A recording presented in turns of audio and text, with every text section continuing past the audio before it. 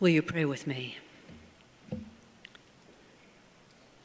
Gracious God, may the words of my mouth and may the meditations of all of our hearts be acceptable in your sight, O God, our strength and our Redeemer. Amen.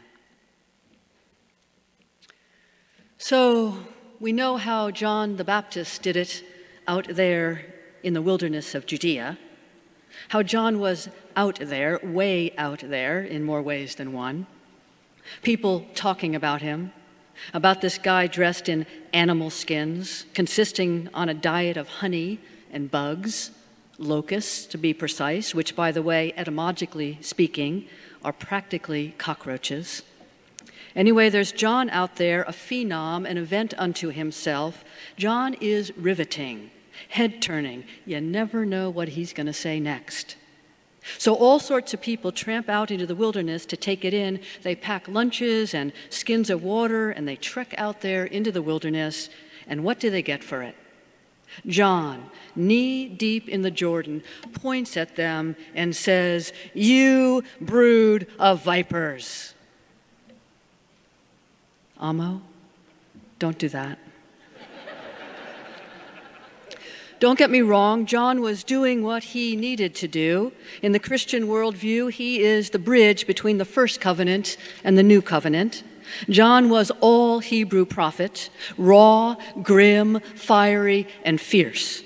He made his point, he did his thing, he prepared the way for his cousin Jesus. And brandishing his menacing, sharp-edged axe, John made you look down at your own legs for fear you were the fruitless tree he was about to amputate.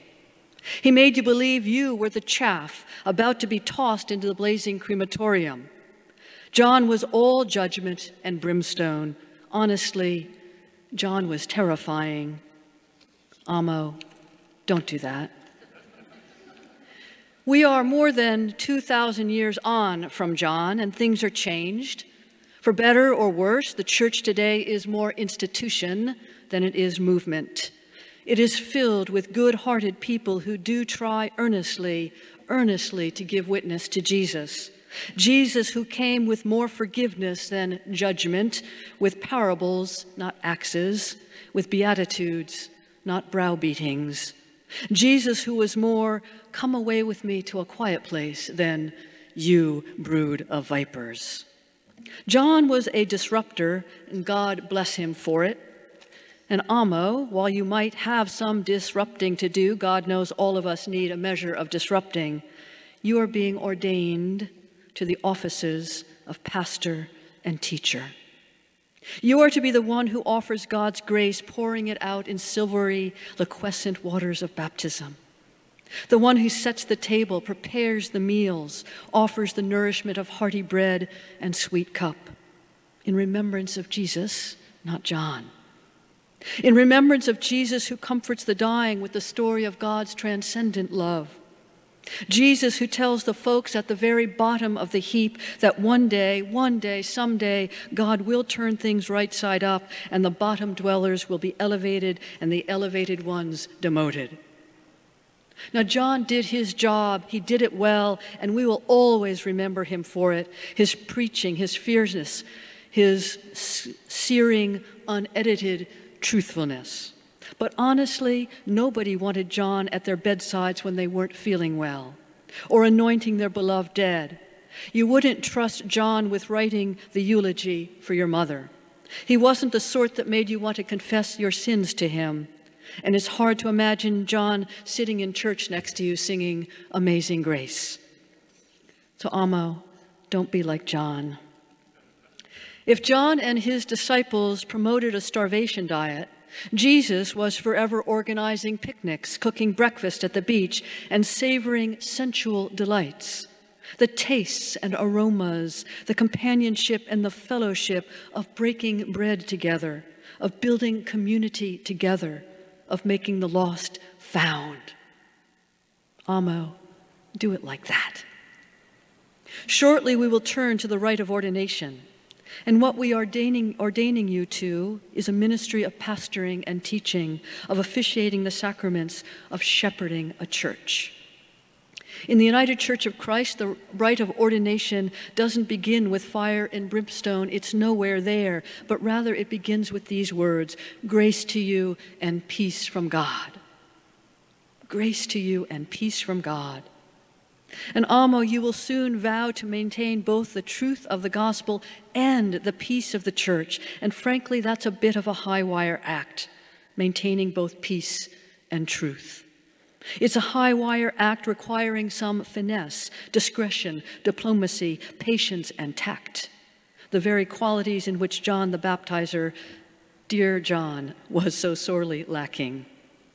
To do this well, you need only sojourn in the presence of God, hang out with God, loiter with God, spend time in prayer, and in your praying, hold the saints of All Souls Bethlehem on your heart.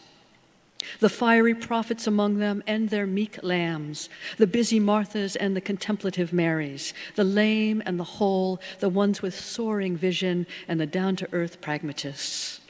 And not least Amo. By your vows, you will bind yourself to a large, ancient, sacred book. We don't have bishops, we don't have a pope, we don't have a creed. What we have is a book to take seriously, to be wrestled with, all of it. Its stories and its genealogies, its parables and its miracles, its prophecies and its myths, its wise Deborahs and enterprising Lydias, its old Noahs and ruddy Davids, its lamentations and its sharp songs. While John called his congregation venomous snakes, you will vow to exercise pastoral care and leadership, to maintain confidences shared with you, to regard all the members of All Souls with equal love and concern. Now, I know pastors who fashion themselves more John than Jesus, who do more shouting and accusing than loving, more breaking down than building up. Amo, don't do that. Loving, by the way, is harder than accusing. Building up is harder, more time-consuming and tactical than breaking down. This loving, this building up, will require your finest gift of self to the congregation, to the idea of community, a determined commitment to the precious entity called church, the body of Christ.